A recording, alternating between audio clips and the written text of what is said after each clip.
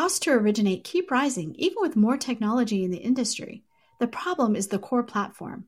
A new LOS can re-architect the process around data, not humans moving paper files. Vesta has built this LOS, and you can learn more at Vesta.com.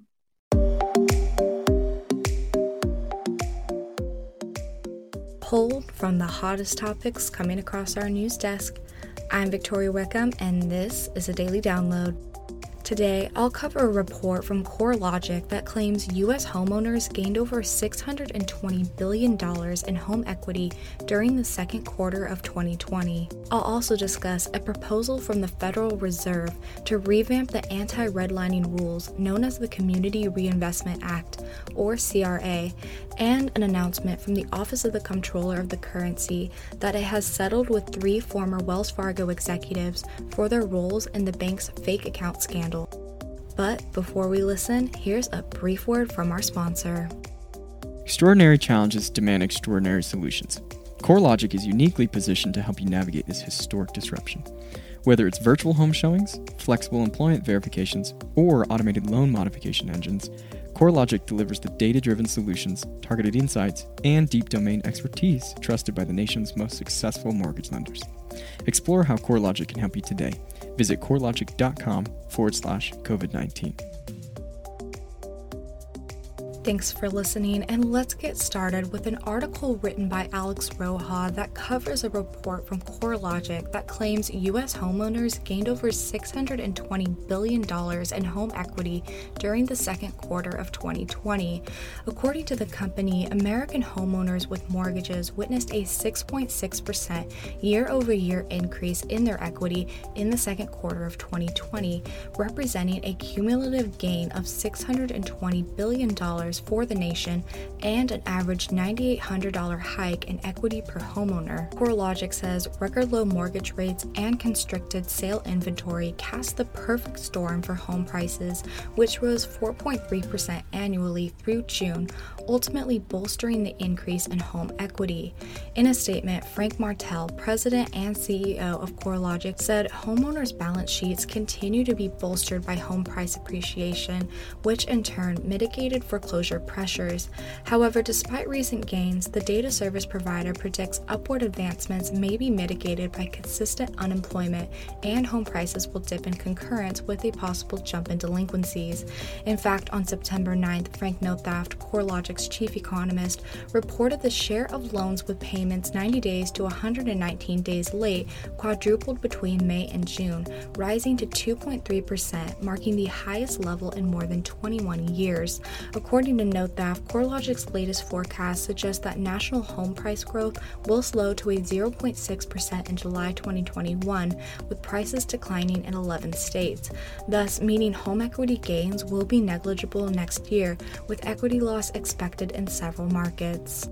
Our next story comes from Kathleen Howley and discusses a proposal from the Federal Reserve to revamp the anti-redlining rules known as the Community Reinvestment Act, or CRA. According to Howley, the feds approved a revamp of the CRA in a live stream meeting on Monday morning and gave 120 days for community and industry feedback. Howley says the move comes 4 months after Joseph Otting, head of the Office of Comptroller of the Currency, stepped down a day after releasing his controversial reforms of CRA.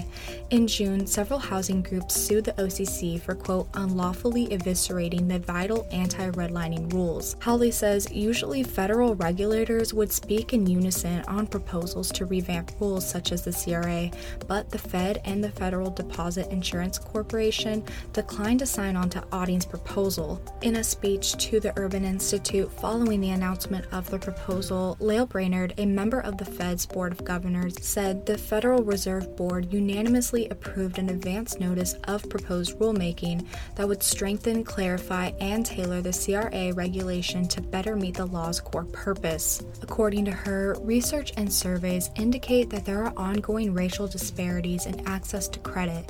In fact, she said that in 2019, small businesses with Black ownership were only half as likely as those with white ownership to have obtained bank financing in the previous 5 years.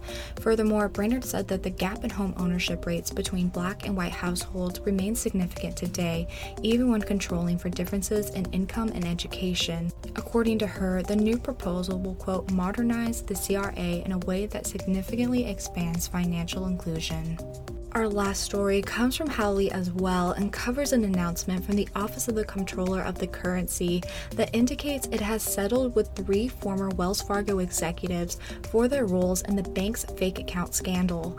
According to Howley, the OCC said on Monday the settlements include a $925,000 penalty to former Community Bank Group Finance Officer Matthew Rolfelson, a $400,000 fine to the former head of Community Bank Deposit Products Group, Kenneth Zimmerman, and a $350,000 penalty to the former head of Community Bank Human Resources, Tracy Kidd. In a statement, the OCC said as part of the settlement, each individual agreed to cooperate with the OCC in any investigation, litigation, or administrative proceeding related to sales practices misconduct at the bank. In addition to the fines, Rolfelson agreed to a so-called prohibition order that bans him from working in banking again, and the other 2 executives agreed to a personal cease and desist order that prohibits certain behaviors. Notably, these aren't the first settlements at Wells Fargo. It's important to note the bank has weathered a series of scandals that began with the 2016 revelation that while John Stump was CEO, branch employees opened millions of fake accounts to hit sales goals. In January of 2020, the OCC announced it settled with Stump, who agreed to a $17.5 million fine and a lifetime prohibition from working in the banking industry. During that month, Hope Hardison, the Wells Fargo former Chief Administrative Officer and Director of Human Resources, agreed to a cease and desist as well as a $2.25 million fine, and Michael Laughlin, the former Chief Risk Officer for Wells Fargo, also got a cease and desist order from the OCC and a $1.25 million fine. That's a wrap for today's episode of the Daily Download. Remember to subscribe, rate, and review on Apple Podcasts, and join us again tomorrow.